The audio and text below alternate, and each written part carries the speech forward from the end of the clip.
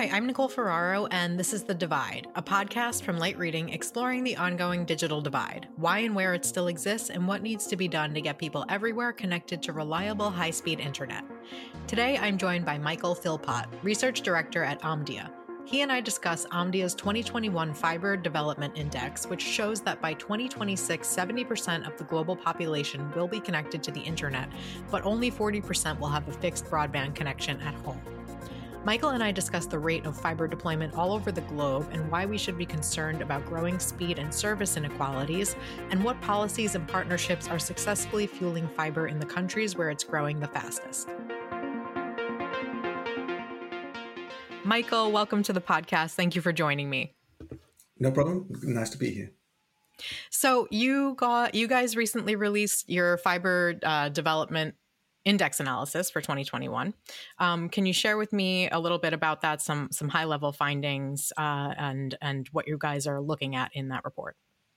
Yeah. So basically, we look at the importance of investing in greater fiber deployments, both not just in the access network, which a lot of it gets a lot of attention, but across the whole of the network, because we recognize that it's only by investing in advanced fiber technology in the core network, in the backhaul network, and in the access network where it's relevant, do you get the best overall quality of experience. And that goes for mobile users as well. There's not much point rolling out 5G technologies, if the backhaul is then not based on fiber technology. So that's why we take this kind of more comprehensive view.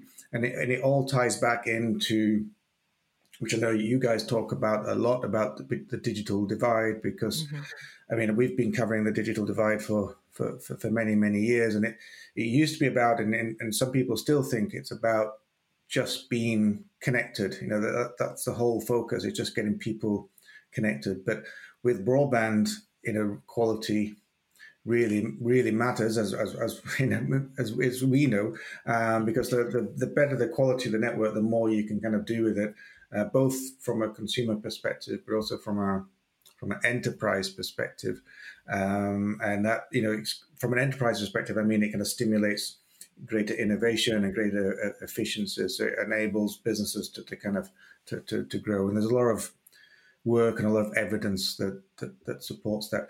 But if you don't take quality into account or take it seriously, then what you can end up with is kind of a two-tier system, or a new kind of divide based on digital applications. You'll get some people that can get access to all the application services out there because they have ultra high fast, ultra low latency networks, and people that can't, even though they're connected, they just can't get access to the same. So that's why we put a lot of work into this. Got it. So yeah, what your report really highlights is that as we know, within the digital divide, there are many divides. And one divide that is emerging is a global fiber divide, it seems. So what are the larger implications of that if we keep it up as it is right now? We keep that divide growing across the world of who has fiber and who doesn't. Yeah, it's not that it's not that we think of it as a fiber divide. It is that quality, and although there are other technologies out there that have a role in the market and kind of course help, because being connected is better than not being connected. Being connected to let's say a very efficient, reasonable, good XDSL based network is better than being connected through some other. So all technologies do have a role in it. So we recognize that. It's just that the fiber is the ultimate in terms of quality and what it can deliver in a consistent way, because a lot of these applications that we're running, things that we're doing today, but also if you think about, the gamers these days, they're online for hours on end, and so it's fiber is the best at providing that quality in a consistent way, and that's what's going to become important as we move to all the new types of next generation applications with XR technology, etc. So that's why fiber becomes so important in the future. So, from your findings, which countries are doing this well right now? We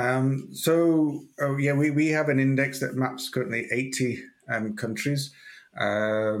and we kind of split it into three groups, if you like. You can have the leading countries such as the South Koreas, Singapore, and increasingly China, who's been accelerating up the ranks in recent years. So you kind of have what we call the fiber leading countries, and then we have the second group, which contains that's where you get a lot of European countries coming in, leading countries such as Portugal, Spain, Switzerland, etc. And they're kind of countries that have moved to fiber, got a reasonable coverage now, but really start to need to adopt more advanced fiber technologies to bring kind of gigabit speeds into reality.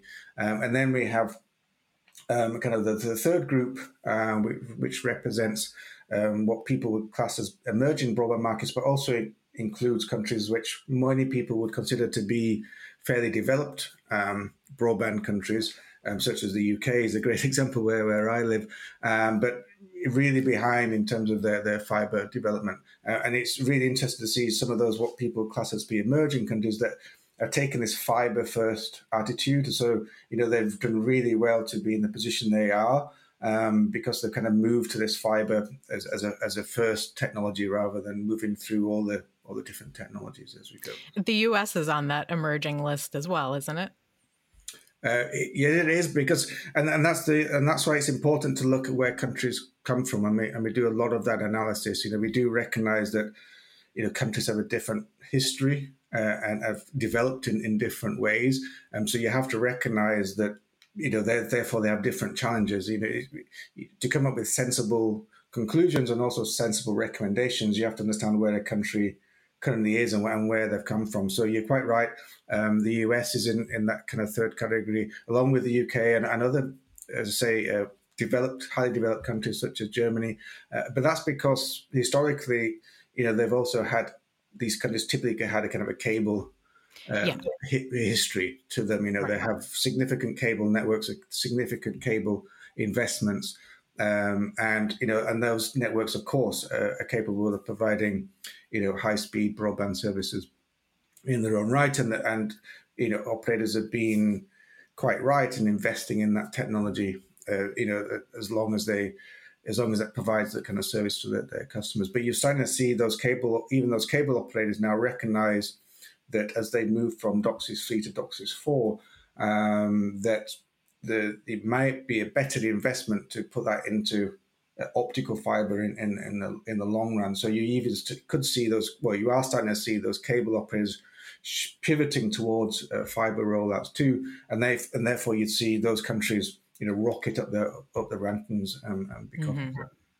Here in the U.S., we recently signed legislation that's going to invest $65 billion into broadband. There was a large debate within the industry and at the policy level about whether or not to mandate that goes to full fiber or to take a tech neutral approach. And essentially, a tech neutral approach won out, although there is an incentive to try to create future-proof technology. But the mandate still relegates broadband speeds to about 120. Do you see that as a policy mistake for the U.S.? Or, is that just part of, like you said, our history of having to bring our infrastructure up to speed?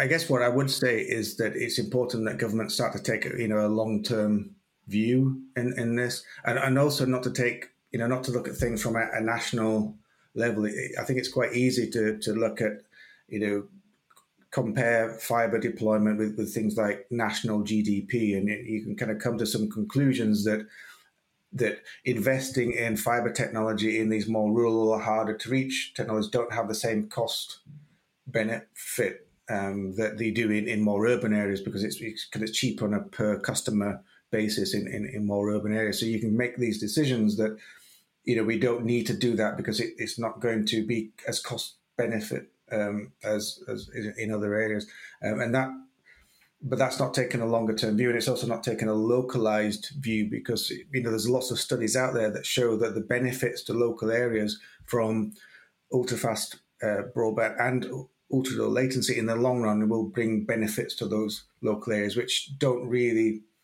just a blip if you think about it on a national level. So So that's what we're recommending governments do, is take that real long-term view and plan for the future. And I say, although those other technologies do have a role and can be part of your strategy, you must take that long-term view so that you think we must get to a stage where at some point in the future, every household has this technology which gives them the same opportunity, wherever they live in that country.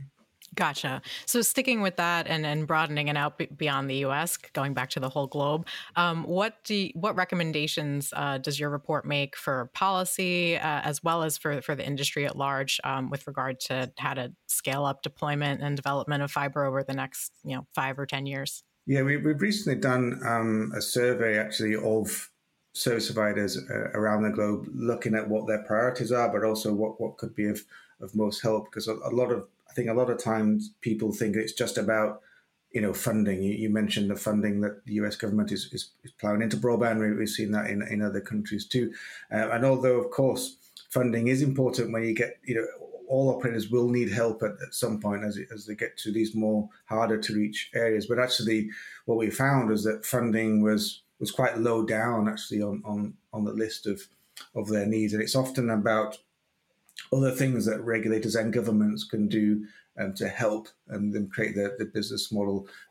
Sometimes it's just by introducing enabling flexibility, for example, around partnerships, allowing agreements between players such as co-financing and more collaborative models. And we found things like facilitating the deployment through municipality approvals, so just making things that are a little bit easier, but a bit more efficient for them.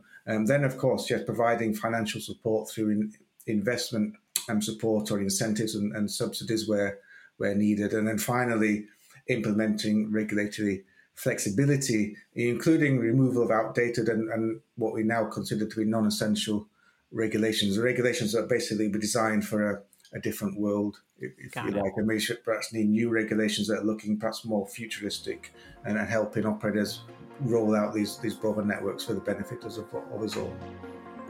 Well, thank you so much, Michael, for taking the time to share your findings with us today. I really appreciate it. No problem. Thank you. Thank you again, Michael, for joining me. Thank you as well to our producer, Pierre Landriau, for making this episode. Be sure to subscribe to the Light Reading Podcast for more episodes of The Divide, as well as interviews and insights from the Light Reading team. Thanks for listening. We'll see you next time.